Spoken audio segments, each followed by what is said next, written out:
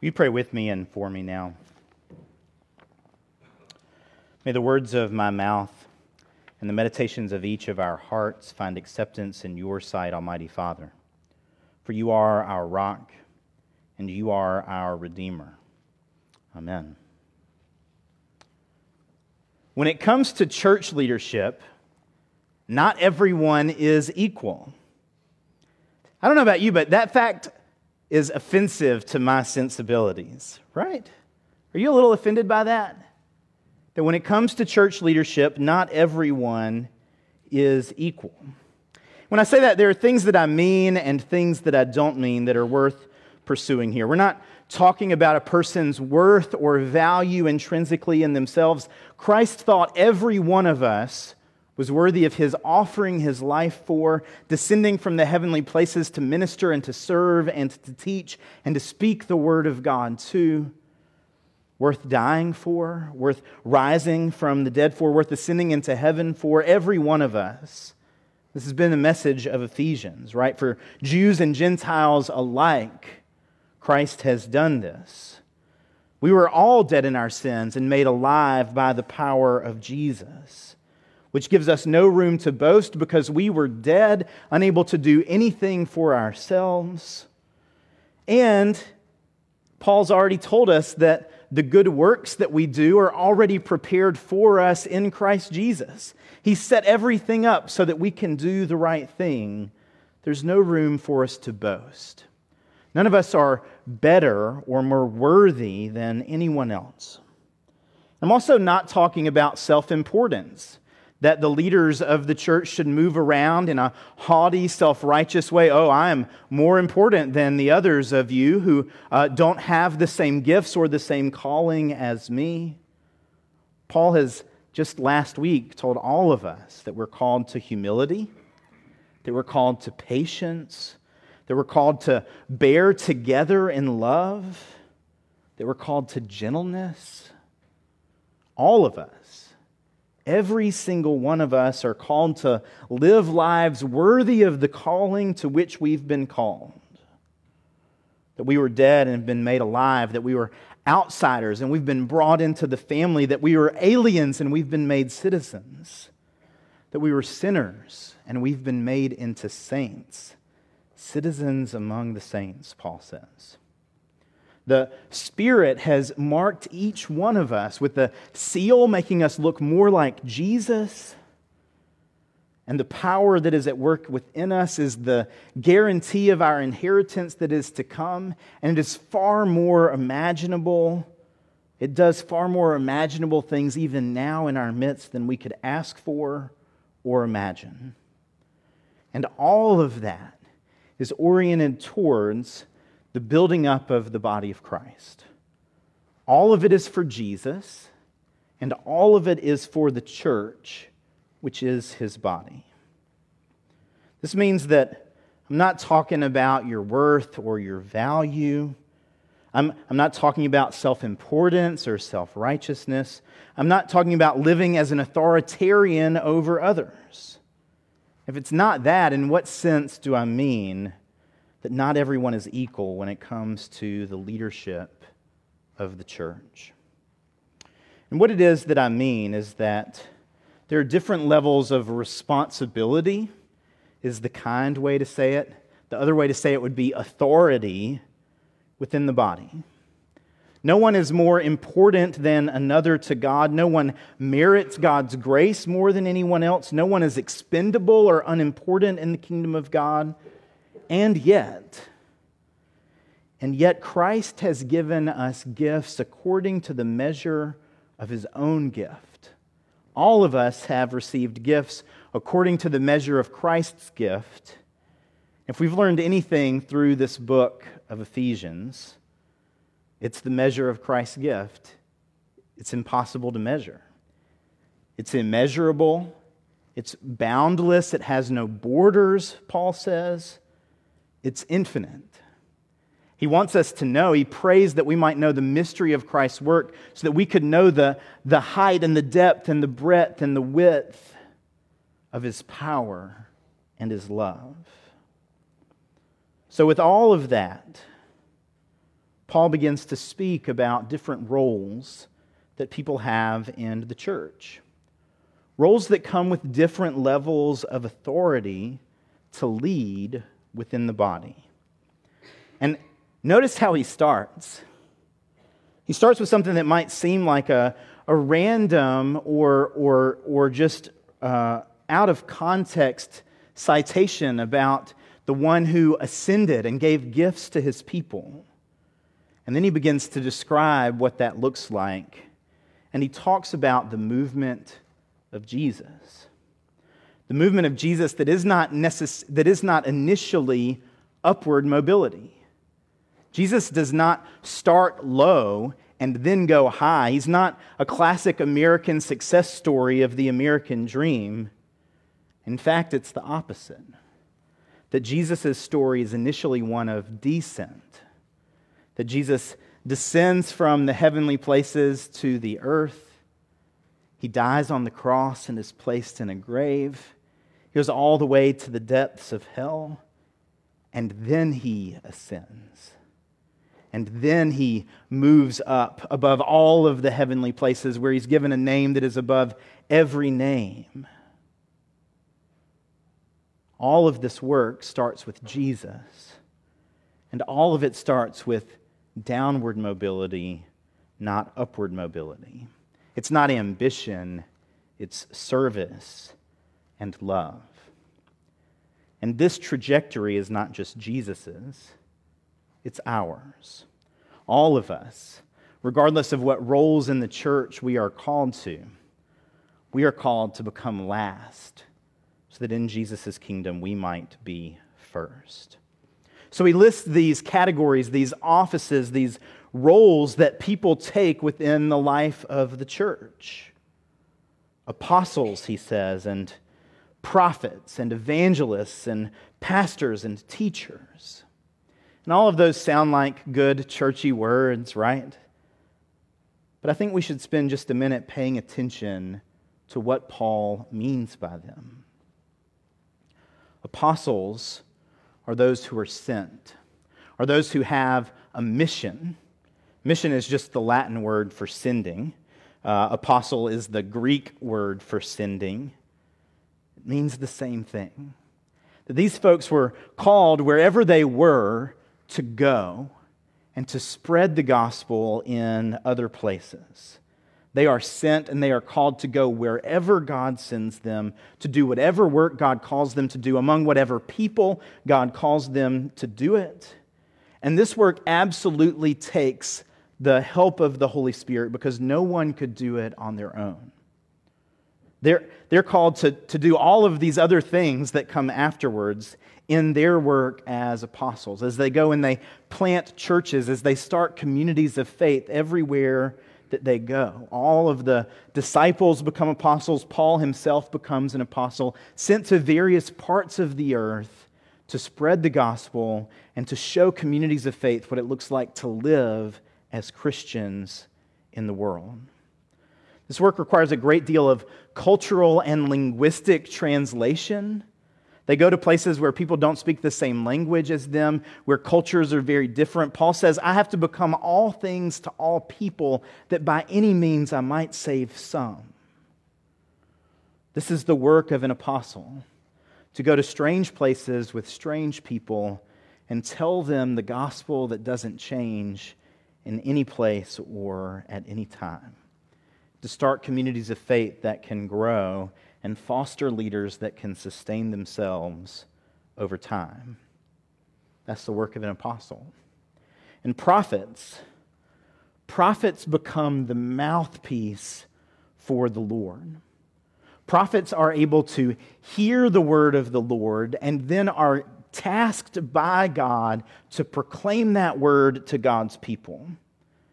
And one thing you should know about prophets is if you read the Old Testament, God's people are not usually happy when the prophets show up. The prophets are not usually saying things to the people that are congruent with the ways that they are living their lives.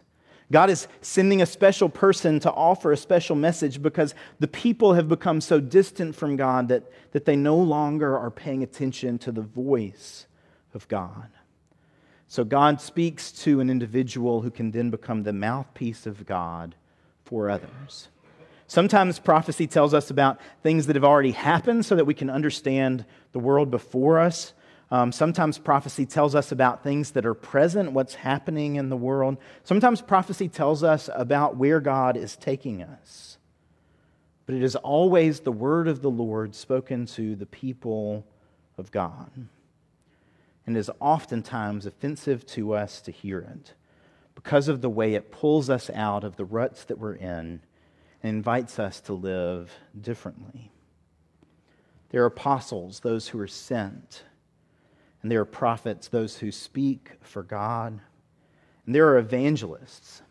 Evangelists are those who carry the message of good news to those who are outside the church, outside of the people of God. They live moving back and forth between the people of faith and the people who have no faith, inviting folks in and bringing them in with them so that they can believe the gospel, so they can believe the good news that Jesus has died for them, that Jesus has been raised from the dead, that Jesus is making all things well and gathering all things up into himself, and that there is hope for the world beyond the dysfunction that we see from day to day.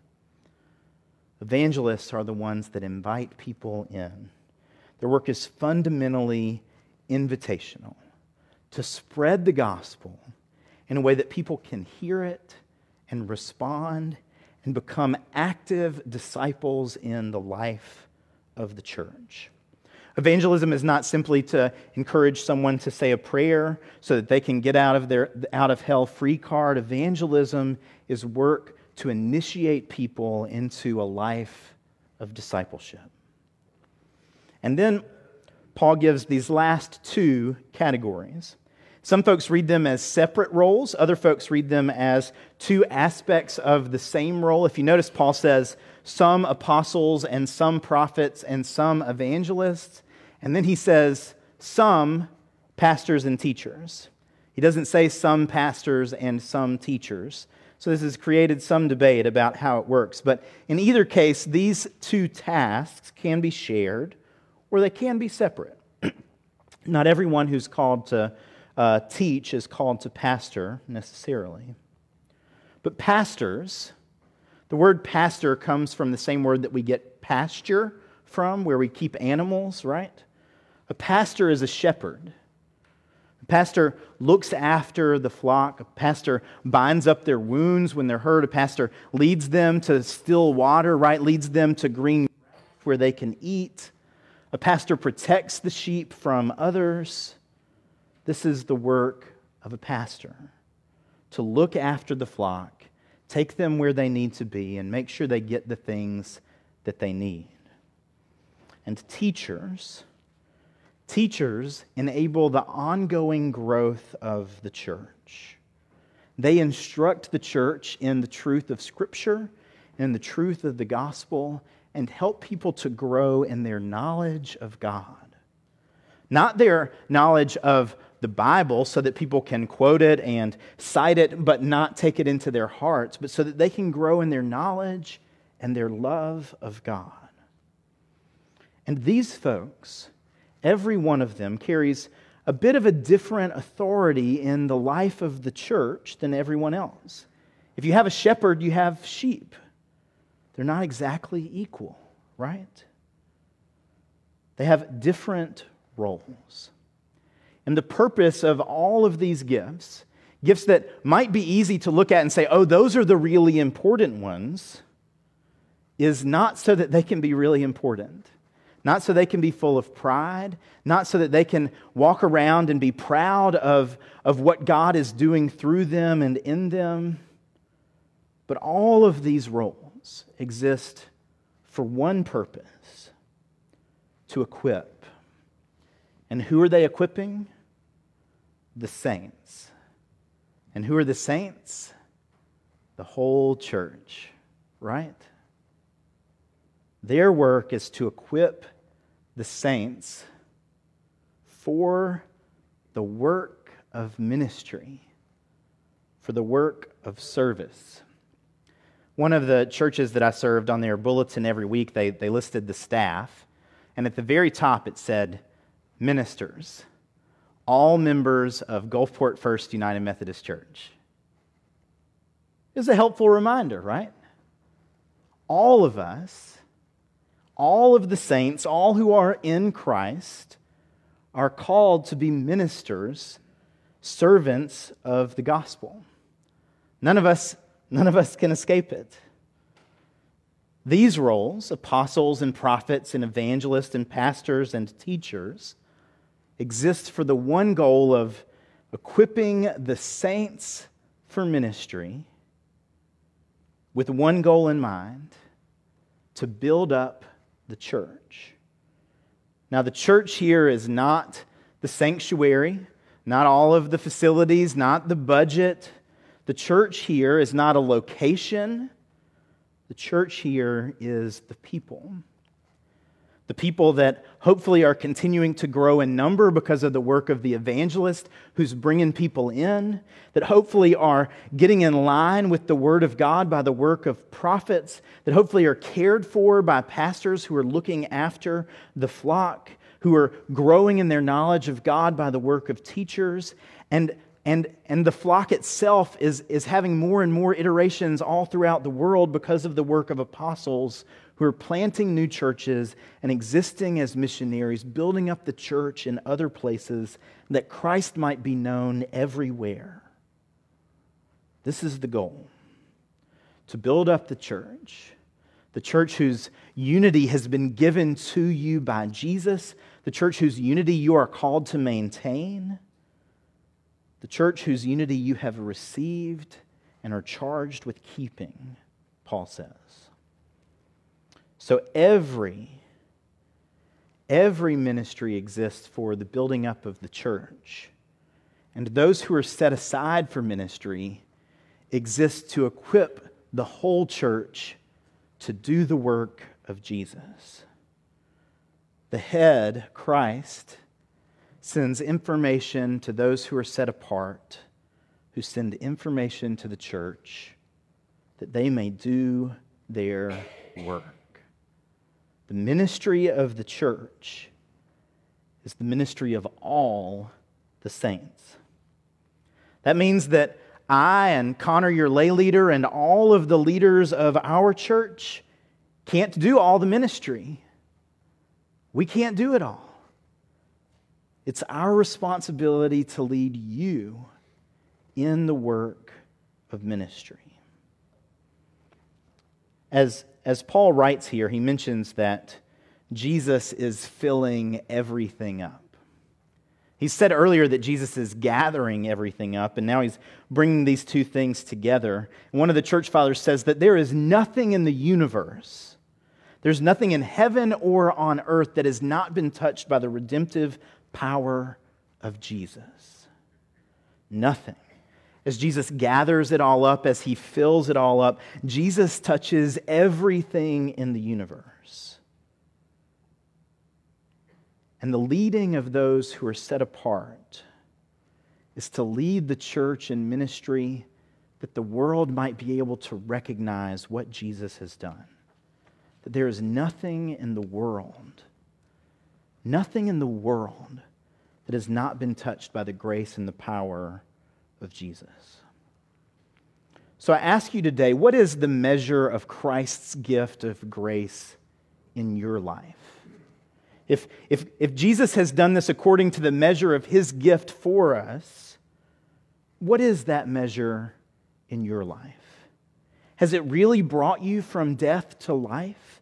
Has it really taken you from being an outsider and made you an insider, from being an alien and made you a citizen? If it's done that, if it's taken you from unresponsive to capable of doing good works, what are you called to do with that? What responsibility do you have to share that with others so that they can experience the goodness and the power that you have known through word, through deed, through the character of your life, sometimes through silence as an act of patience and grace? What responsibility do you have in light of Christ's gift to live in service to God with your whole life? Not to give God your Sunday mornings and a little bit of time in the morning and the evening and maybe just before meals, but to be equipped for the work of ministry in every breath, that you might live in your gifts in service to the Lord and service to the church. Paul says if we do this well, it will bear fruit in our midst. It will bear the fruit of unity, that this kind of leadership, where those who've been set apart lead the church in the work of ministry, will unite us together, not that it will divide us, not that it will say, oh, some people think they're better than others, but that instead it will provide focus and unity to our work, that we will grow in our knowledge of the Son of God, that we will grow into mature adults, and that we will know the measure of the full stature of Christ. That as God's Spirit works through leaders who lead the church in the work of ministry, that all of us have the potential to look just like Jesus. This is what we'll be talking about a little bit next week. But for now, what I want to say is that some of us are inclined to being content with our own spiritual lives, with the state of the church, with the state of our community, with the state of the world. We think we've done all we can, or that we've made it far enough, or that we are exactly where we should be. And to some of you, I say, God might be calling you to be set apart to lead. God might be calling you to be a missionary. God might be calling you to be a prophet. He might be giving you something that the church desperately needs to hear. God might be calling you to teach or to pastor. God might be calling you to be an evangelist. Maybe not with a sign on the side of Bourbon Street telling folks they're going to hell. Maybe at your workplace, where quietly and gently over time you can teach people about the good news of Jesus. Maybe God is calling you to be set apart for the work of ministry. Or maybe He's calling you to continue exactly as you are, as one of the saints in all of the places where the saints go every day, that's called to serve, that's called to minister and be a sign of Christ's light wherever you go. God has given us the grace that we need to equip the saints for ministry. And this is our task until all of the work is done. Until the work is done in us, such that as individuals, such that we are mature adults, standing with the full measure of the full stature of Christ. In the church, even if somehow we, by God's grace, reach perfection in love, we still have a responsibility to the rest of the church to bring them along as well. Our work is not done.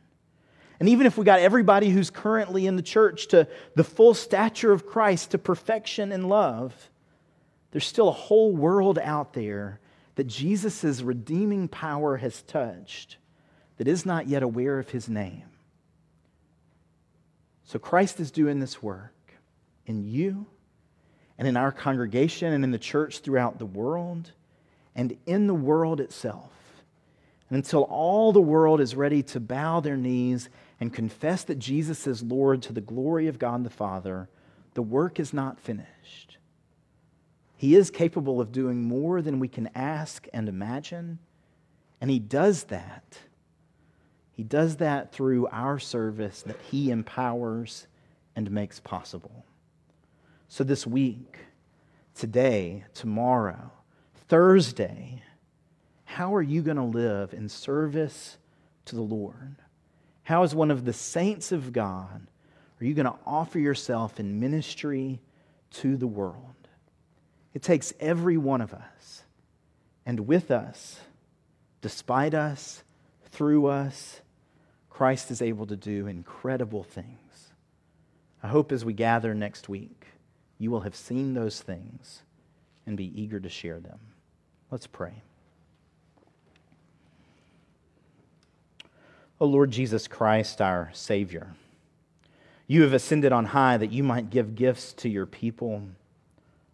We pray that you would call every one of us to follow your trajectory, to go low in service to you, and lower still, to not be above any task, but to use the gifts that you have given to us for your glory and for the good of the church, that you might bring us together in perfect unity, that you might fill us with the knowledge of your work, that we ourselves might come to maturity, to the full stature that we have seen in you.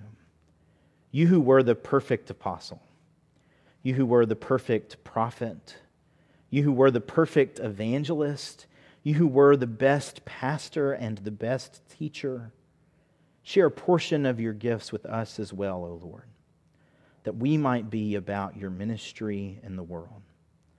Let us not be focused on responsibilities or authority, but fill us with humility, that we might be your servants today and tomorrow and every day afterwards, as we embark to do the work that you have prepared for us. We pray this in your holy and precious and powerful name. Amen.